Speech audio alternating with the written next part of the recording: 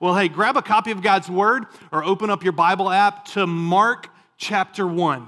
Mark chapter 1. I'm going to be sharing with you a message today entitled, What's Your Why? What's your why? As you're turning there, some of you that have spent close time with me know that I really enjoy thinking about productivity. I hear some giggles out there as well. That may be those that know me best. I think my desires are driven by a God-honoring desire to not want to waste my life.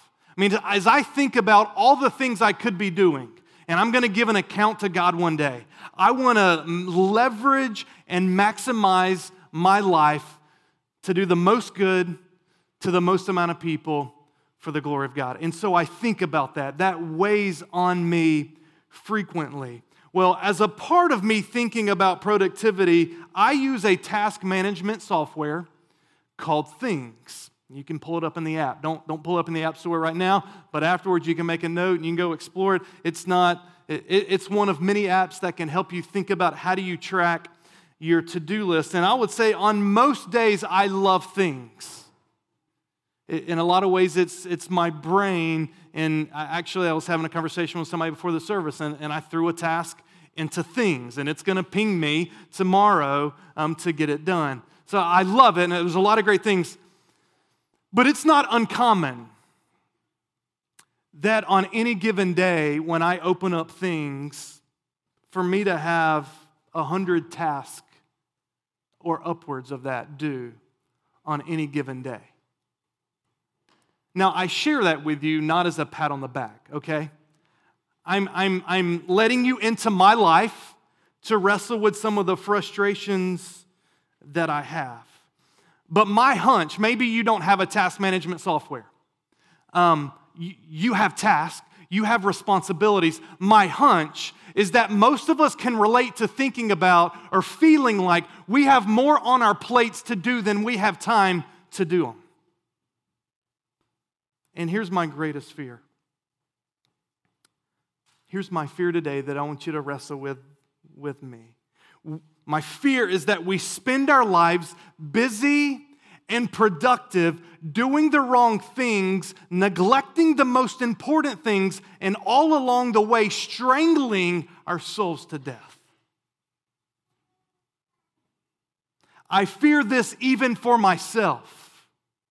As I'm looking at the possible 100 things that I could do today, are these the best things that I need to do today? So I stand here today as one who needs this message as much as I'm trying to deliver it to you. And this is why it has hit my playlist. As we're going through this sermon series on the playlist, because my mind goes back to this, it's hit my playlist, and so it's hitting yours today. But here's the good news. It doesn't have to be this way. There is a better way. So turn with me to Mark chapter 1. I'm going to begin reading in verse 29, that we're going to zero in on verses 35 through 39. And so this is what the Word of God says. Verse 29, it says, "And immediately he," speaking of Jesus, "he left the synagogue, and he entered the house of Simon and Andrew with James and John. Now Simon's mother-in-law lay ill with a fever, and immediately they told him about her. And he came and took her by the hand, and he lifted her up. And the fever left her, and she began to serve them. That evening at sundown, they brought to him all who were sick or oppressed by demons, and the whole city was gathered at the door. And he healed many who were sick with various diseases and cast out many demons, and he would not permit the demons to speak because they knew him." This is setting the stage. Can you think about what Jesus may be feeling right now? I mean, he's just had a great day of ministry. It says the whole city was gathered, and he's healing many of them. And we turn to verse 35. "And rising very early in the morning, while it was still dark, he departed and went out to a desolate place, and there he prayed. And Simon and those who were with him searched for him And they found him and said to him, "Everyone is looking for you." And he said to them, "Let us go on to the next towns, that I may preach there also, for that is why I came out." And he went throughout all Galilee, preaching in their synagogues and casting out their demons. Here's the question I want us to ask as we're jumping in here. What does this passage teach us about the life of Christ? Now, a few things jump out to us. We see some repeated themes that Tanner's already shared with us over the previous weeks. We see word and deed, right? We see he's proclaiming the kingdom. He's got to preach the gospel, and he's healing. And that's going to be consistent throughout his ministry. What else do we see? We see in verse 35, he rises early to spend time with the Father. Even after a busy day, probably an exhausting day ministry. Like, think of what he was giving out. He's spending time with the Father. We're going to come back to that later on. But there's even something more striking to me. In verse 36, Jesus is praying.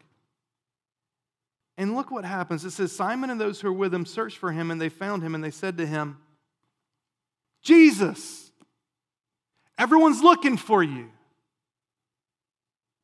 Do you hear the tone of almost rebuke in these words? Combining some thoughts from various authors, it might have sounded something like this: "Jesus, what are you doing here? There's work to do. You're a smashing success. The crowds are lined up waiting for you to help them. We're building a following here. This thing's really starting to gain some momentum. Hey, and oh, by the way, Jesus, the crowd's getting restless. Come on, let's go. We're all waiting here for you. There's no time to pray." And do you see what Jesus says in response? Verse 38. Let's go to the next town.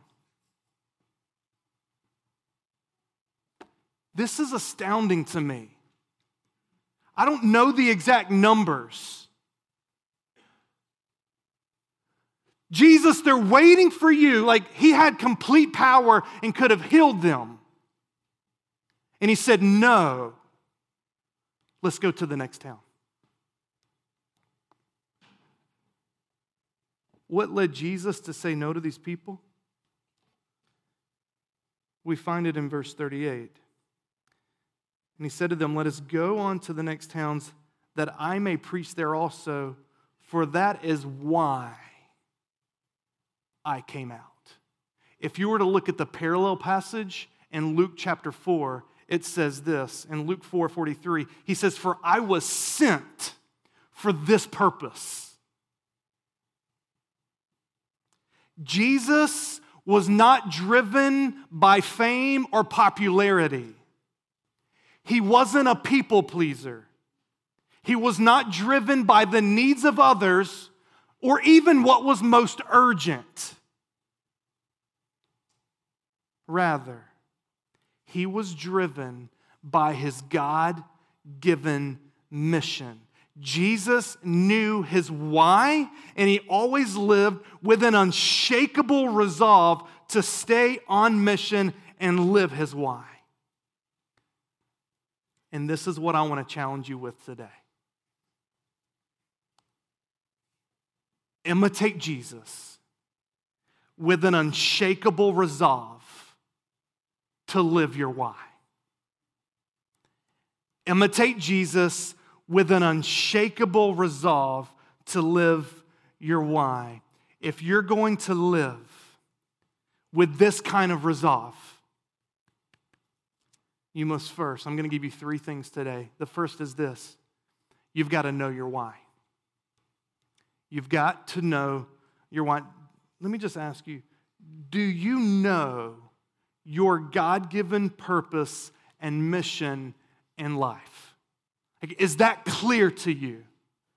And I'm using mission here. I know oftentimes, gospel community mission. We talk about mission the gospel spreading to the ends of the earth. I'm using mission here more in a broader sense. I'm talking about purpose. Like, what is the mission of your life? It obviously includes like missions, but this larger overarching, what is your mission? Kevin DeYoung, he says, for most of us, our de facto mission is this: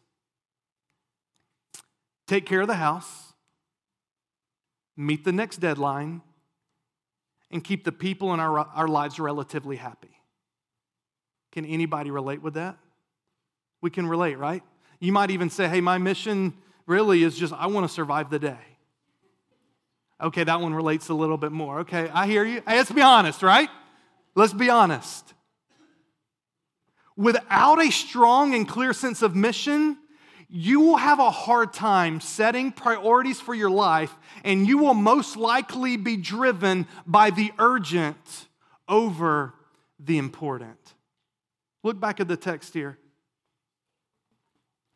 What calendaring decisions did Jesus have to make about his time? He's up early, spending time with God. Now, we're going to come back later on why he's done that, but I'm going to argue that it's because of his mission. He says no to the crowds. And he says, here's what we're doing with our calendar. No, we're not doing this. We're traveling. This is a travel day. We're heading to the next towns. How will you know what you're supposed to say yes and no to at any given moment? How will you know how you're supposed to structure your day? How will you know for yourself when it's time to say, let's go to the next town? You've got to know your why.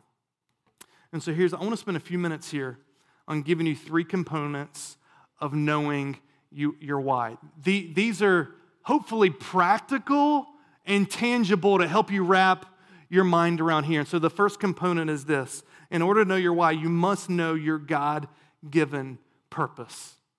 And here's the deal. The phrasing there is intentional. You can't just determine what your mission in life's going to be. You didn't create yourself. We're created beings, and as created beings, we look to our Creator who gives us meaning and purpose in life. And so, in one of my favorite tools that I walk some of our interns through, and those of you that know me best, it's a book by Tim Challies called Do More Better. And he goes through a catechism in there, just asking some simple questions. And the first question is this. He says, why did God create you? You guys know the answer? God created us for His glory. So we start there. God created me to bring glory to Himself. How can you glorify God in your day-to-day life? Challies goes to Matthew chapter 5. He says, let your light shine before others that they may see your good deeds and do what? Glorify God who's in heaven. And so one of the primary ways we glorify God is by doing good deeds. And so then we ask, well, what are good deeds? What are good works? Good works are deeds done for the glory of God and the benefit of other people. But you may ask, but you're a sinful person.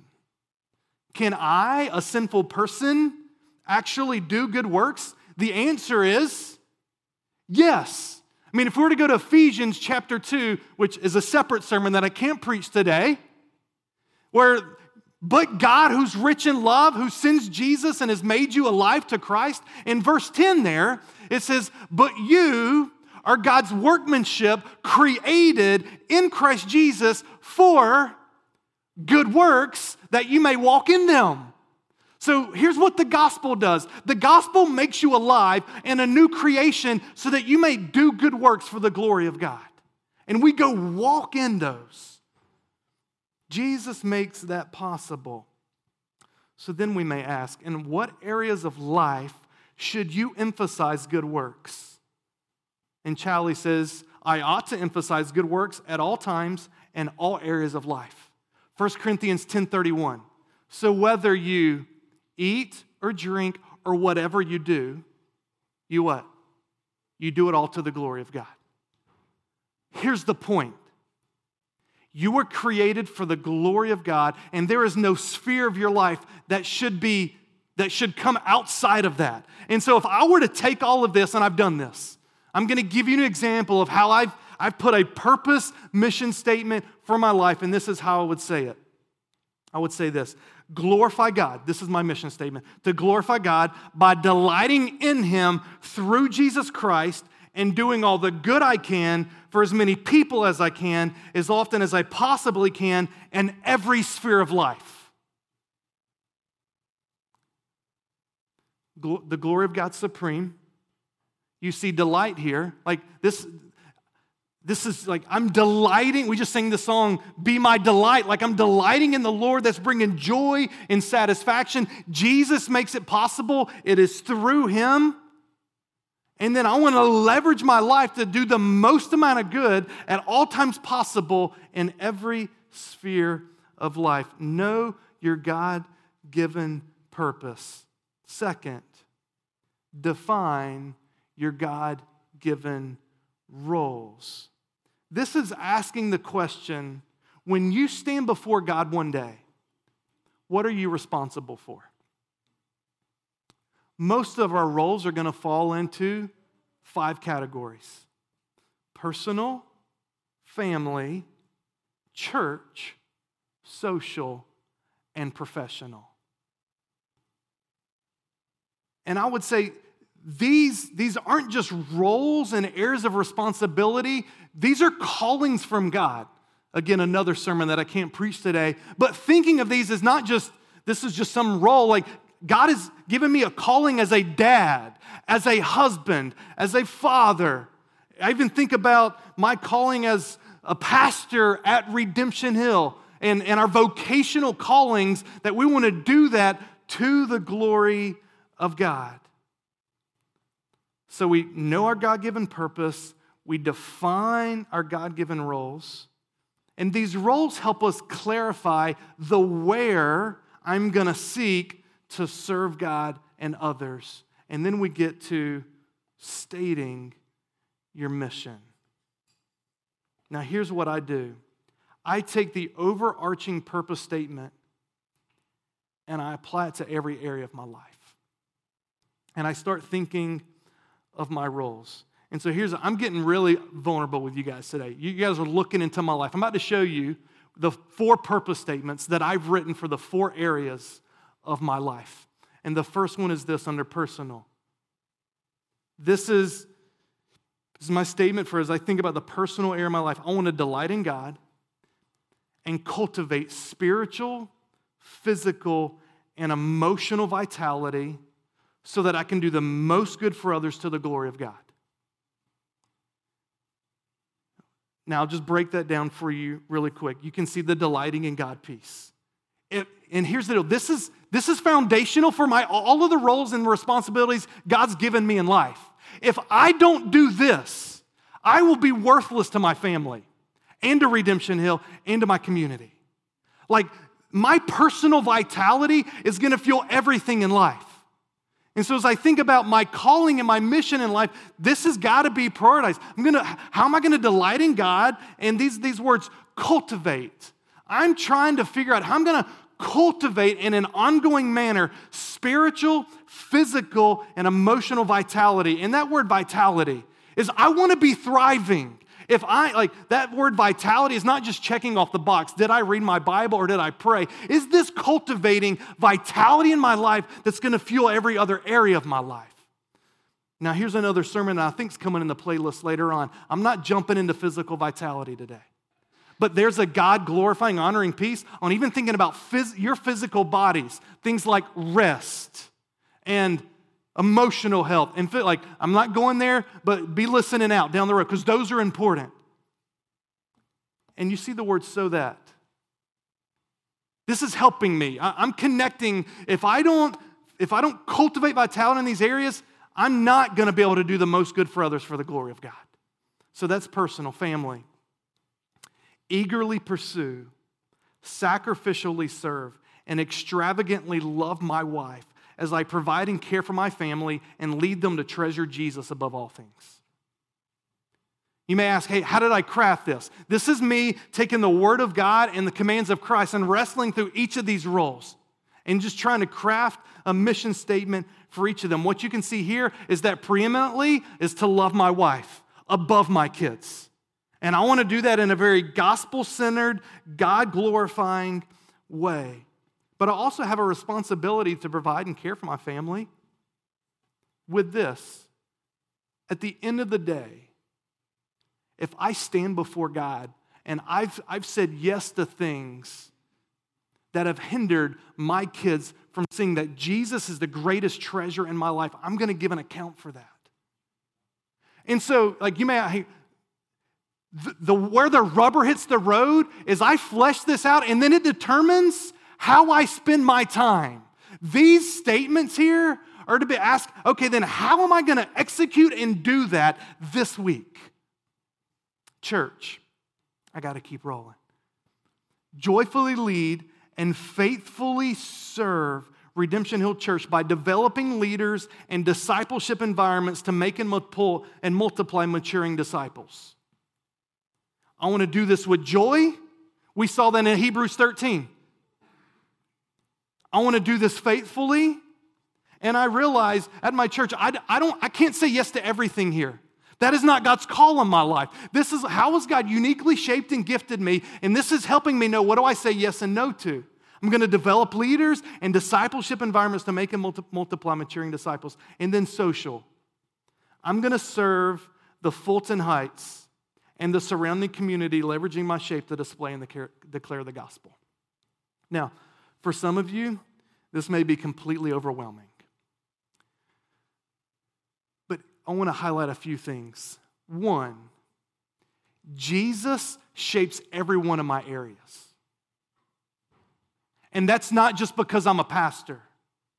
So you can see for me, I've got 4 areas because it kind of gets a little murky for me, like you're thinking about church, and that's also like vocationally my work right now, whereas like my professional and work in church kind of get combined there. But for all of us, it's not just I'm a Christian and then I think about the rest of them. It's I'm a Christian dad, I'm a Christian husband, I'm a follower of Jesus who's working X, Y, and Z, I'm a Christian at Redemption Hill Church, and I'm a Christian living in the Heights of Medford. Like, it shapes all of them. I don't distinguish those.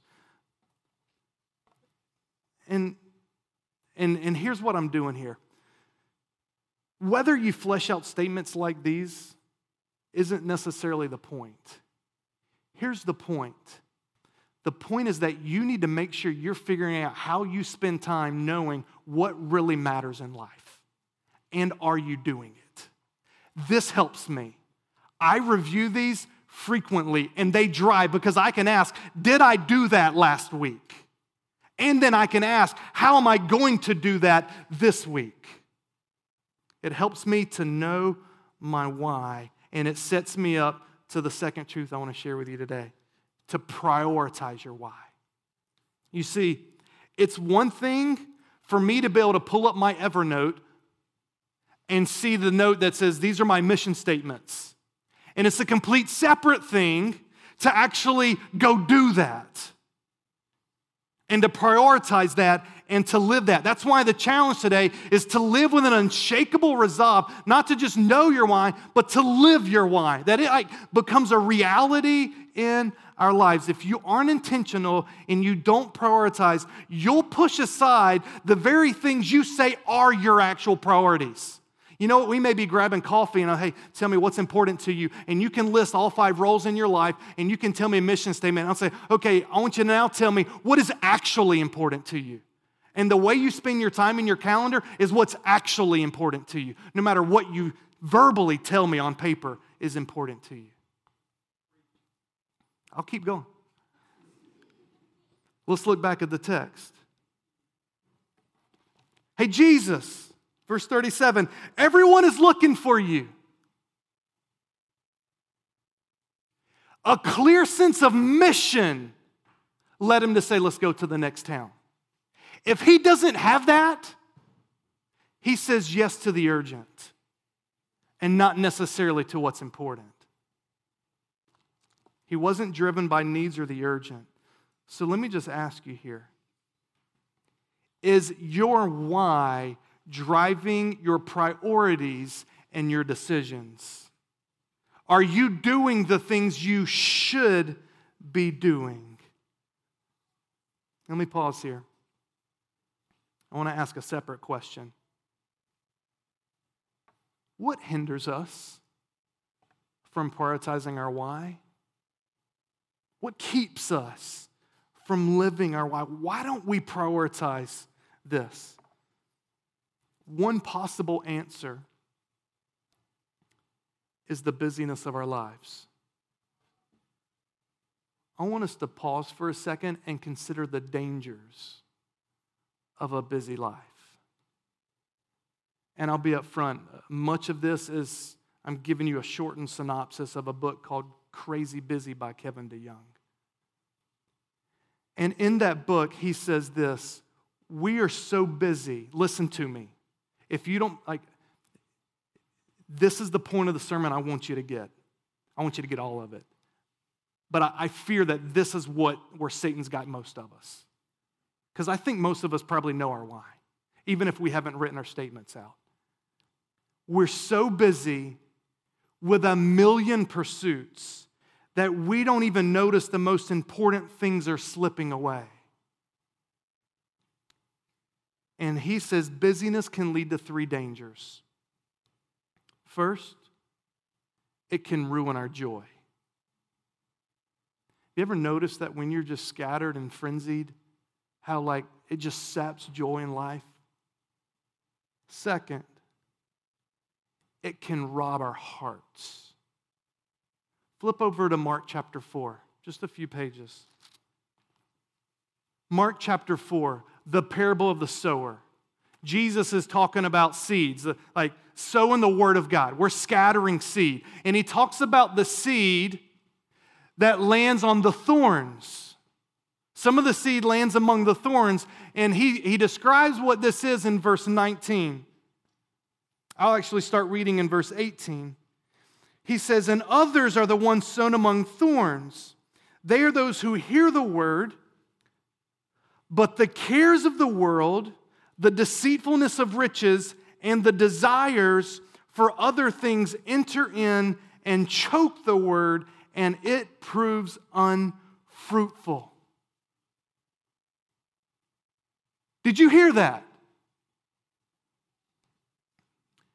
And DeYoung says, for most of us, it's not heresy or rank apostasy that's going to derail our profession of faith. It's all the worries of life, the distractions of this world, the desires for other things. And by the way, those distractions and other things can be good things. But here's what's most dangerous. He says the third danger is this: busyness can cover up the rot in our souls. How does it do that? Here's how. He says the greatest danger with busyness is that there may be greater dangers you never even have time to consider. Did you hear that? Because of our busyness of life, we actually don't even have the time and space to sit back and say, are there other dangerous things that I should be considering? And all along the way, it's just covering up the rot in our souls. We look like we're great. Our schedules are full, but our souls are rotting.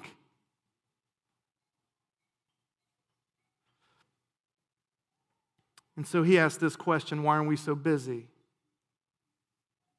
And his very first diagnosis, I can't share the whole book today, is he says, number 1 is pride. And he just goes through a list of what he calls the manifestations of pride in our life. I'll list them. You can go check out the book. Number 1 is people-pleasing. And he continues, pats on the back, performance, evaluation, possessions, proving myself, pity, poor planning, power, perfectionism, position, prestige, posting. We want the approval of others. And so we say yes. We're driven not out of a sense of, I want to seek the approval of God. I want to hear the yes from this person, and because I don't want to hear the no, I say yes. And I say yes over and over. And we step back, and what's hindering me is I'm saying no to some of the most important things because I don't fear God enough. I seek the fear of man. But he says you can take every single one of those P's that I just mentioned and change it from vice to virtue with a minor tweak. He says you ask this question: am I trying to do good or to make myself look good? So as you think about how to I'm just giving you some help. As you think about how do you prioritize your why, this is a question daily, moment by moment, you've got to wrestle with. Am I saying yes to this because I want to do good or because I want to look good? So how do we prioritize our why? I'll give you a few nuggets here. The first thing that we've got to come to grips with is that we can't do everything. News alert. You can't do everything. Your time and your energy are limited. And only when you come to grips with this can you start to actually use it well. You've got to realize that in your week, there's no way to redeem lost time. Like, we all have the same amount of time. It's limited. And so, okay, God, how do you want me to use this limited amount of time to most bring you glory in life? Again, think about Jesus. He knew that if he was going to accomplish the work God had for him, he'd have to pass up a number of good opportunities. Think about it. Jesus, everyone's here. Was that a sinful opportunity? No, that would have been a good thing. But what we've got to hear is that in following the mission God has for us is going to require us to say no to some good things. Some of the hardest things in life is discerning between good, better, and best. And I fear that we settle for the good when we should be saying yes to the best. So one, we've got to realize that we can't do everything. Second, we've got to prioritize what you must do over what you could do. C.J. Mahaney has also written on biblical productivity, and he shares this statement. He says, my experience has been that if I fail to attack my week with theologically informed planning, my week attacks me with an onslaught of the urgent. Did you hear that? You've got to find time to get away and be with God and hear, God, what do you have of me this week? What do you have of me today? And if you're not living with a clear sense of mission and vision, you're just going to say yes to what's most urgent. He says, and I end up devoting more of my time to the urgent than the important. So we must learn to prioritize what we must do over all that we could do. And third, we must reduce or eliminate everything that doesn't align with our why. What I'm talking about today is not just trying to figure out how you can make your calendar and schedule a little tighter. Some of us are going to have to go back and do some hard thinking and ask the question, if I am going to live out my why with an unshakable resolve, what are the things in my life that are going to have to die? What's going to have to be killed? What do I got to say no to? What do I have to eliminate?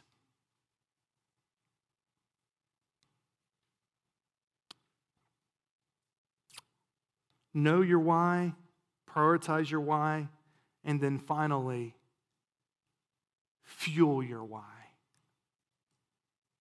Is anyone beginning to feel the weight of this? I feel this.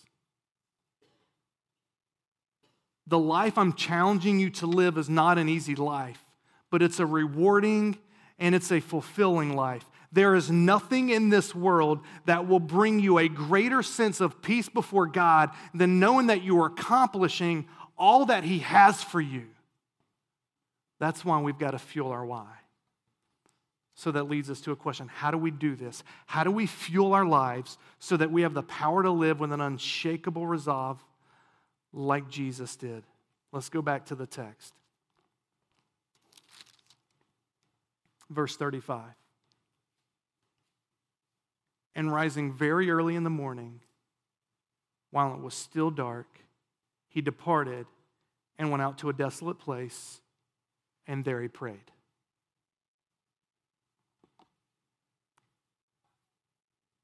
Even though Jesus had been up late doing ministry the previous night, He rose early the next day to spend time with God. Let me ask you, why do you think He was up early, spending time with God? Do you think He has the clarity when Simon says, Jesus, everyone's looking for you? Do you think He has the clarity to say, no, let's go to the next town, if He hasn't been before God to receive empowerment and guidance? He is able to clearly know, here's where we're headed, because He'd been with God. God was his source of strength and guidance. He knew that he could accomplish nothing apart from the empowerment and guidance that came from spending time with the Father. And as a result of his time with God, he came away empowered for the ministry ahead with a clear sense of mission and direction from the Lord. I know of no better antidote to our struggles with busyness, pride, people-pleasing, and the urgent than daily and consistent pursuit of God and time with God. This is the one thing we must do to fuel our why. I want you to think about it. If I've spent time with God and there's empowerment and there's guidance, I find a great sense of approval that I'm with God, and it frees me from having to seek the approval of man. But the reason many of us live moment by moment on the edge of the fear of man is because we haven't got our face before God. And when that happens, it gives me a clear sense of freedom to say no to what's not important. And you know what? I'm more confident in saying no to the crowds because God has made it clear what's most important for me. Look, you may be sitting there and think, John, you don't know my world. I do live. I know your world. Like, I know what it's like to just like the email chain, it doesn't stop. Like, there's going to be another urgent email coming. I know what it's like to look at a task list. I know what it's like to work for a team and to have people over you, and there's like goals and responsibility. Like, I get that, and I wrestle with it on a daily basis. I want to end by looking at a passage in Luke chapter 10, and then we're going to pray. I've got it on the screen here. In Luke 10, Jesus goes to Mary and Martha's house. In verses 38 through 42, let me read this. It says, now as they went on their way, Jesus entered a village, and a woman named Martha welcomed him to her house. And she had a sister called Mary who sat at the Lord's feet and listened to his teaching. But Martha was distracted with much serving. And she went up to him and said, Lord, do you not care that my sister has left me to serve alone? Tell her then to help me. But the Lord answered her, Martha, Martha, you're anxious and troubled about many things, but one thing is necessary. Mary has chosen the good portion, which will not be taken away from her. Do you see what verse 42 says? But one thing is necessary.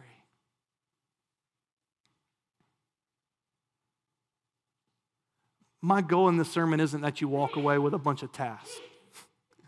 That would be ironic. My goal is that you wrestle deeply, that you're going to all, and I including, are going to stand before God one day and give an account for our lives. He's created you to maximize His glory, and you do that by living a life of good works. And so I just want to, can you imagine a church that is devoted with an unshakable resolve to say, that mission God's given us, there's nothing distracting me from that. A church that says, we're going to pray and we're going to pursue that mission and we're going to encourage one another and pray for one another. And we're going to say, we're going after that.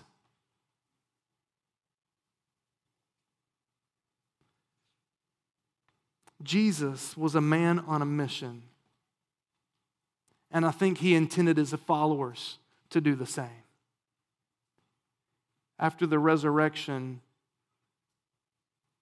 Jesus was with His disciples. And He said this, as the Father has sent me, so I send you. It's as if this whole sent life that Jesus was on, He's like, hey, you've watched my life, you're sent. And as followers of Jesus, we are sent ones. Let's not waste our life. And so here's what I want to do.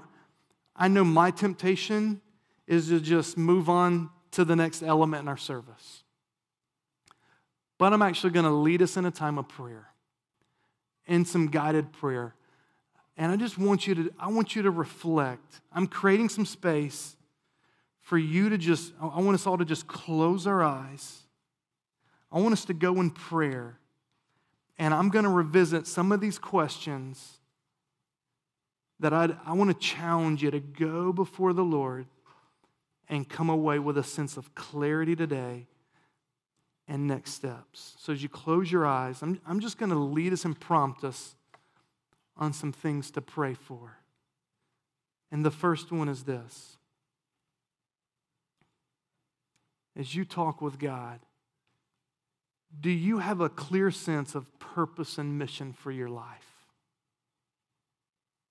And maybe your prayer goes something like this. Father, would you just make your purpose and mission clear to me? God, as I read your word, burden me with this. Empower me for this. God, I want guidance for this.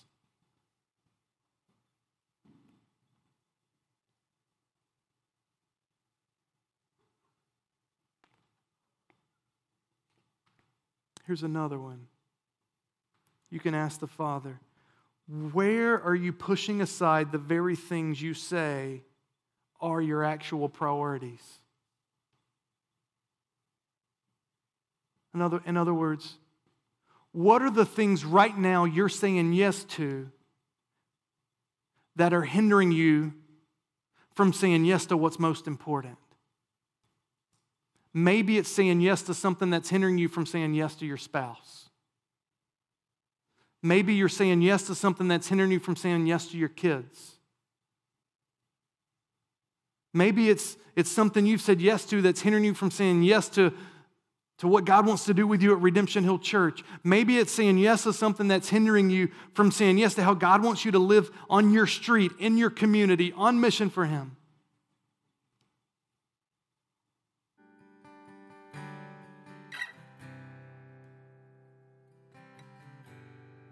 Here's another one. Father, would you show me how busyness might be covering up the rot of my soul? Father, where am I distracted? Where am I busy serving you that I haven't done the one thing that I've got to do every day? And that's be with you, empowered by you, with guidance from you.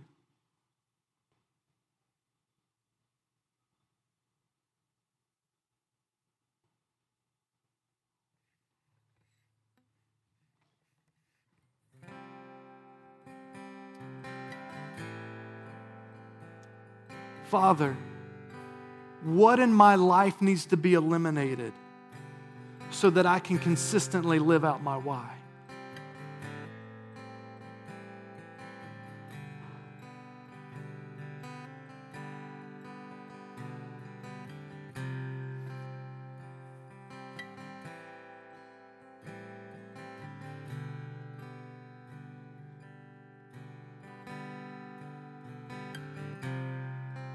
Let me give you one more. Father,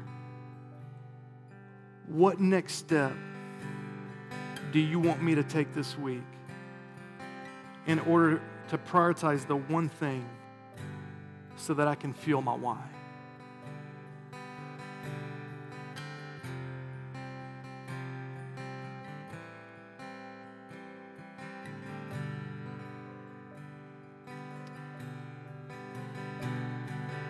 Father, we just asked you to speak. Spirit, we want you to move.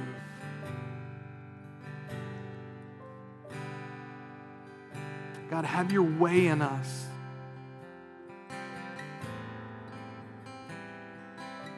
God, I just pray, God, would you help us not to be so distracted by the cares of the world that we miss what you want to do in and through us. So God, as we continue to worship, God, we ask for your grace to make us like Christ. Give us an unshakable resolve to live our why. We pray in Christ's name. Amen.